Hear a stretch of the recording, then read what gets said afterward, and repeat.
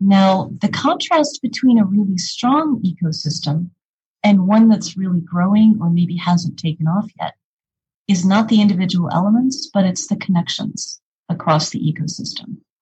Does somebody in venture capital know a number of different startups? Have startups been through this before? Do they have connections to corporations who could help them out? Is the government actively helping out, and are they connecting them with capital? And I think if we look back about 10 years ago in the Twin Cities, what we had is individually strong elements to that ecosystem. A strong, but maybe more inwardly focused university, corporations that were also strong and growing, but not necessarily focused as much on the community, entrepreneurs in many cases who would go outside of the Twin Cities to start a business, not believing that the support was there inside.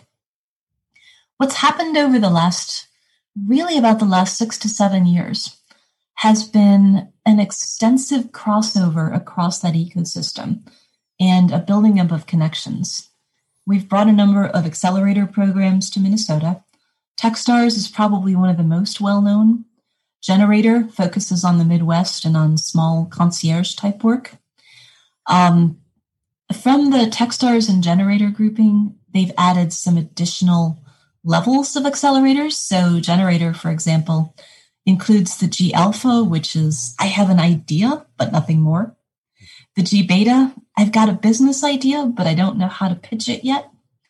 And the Generator Flagship program, which is, I'm ready to launch, I'm looking for investors, and I've got a product.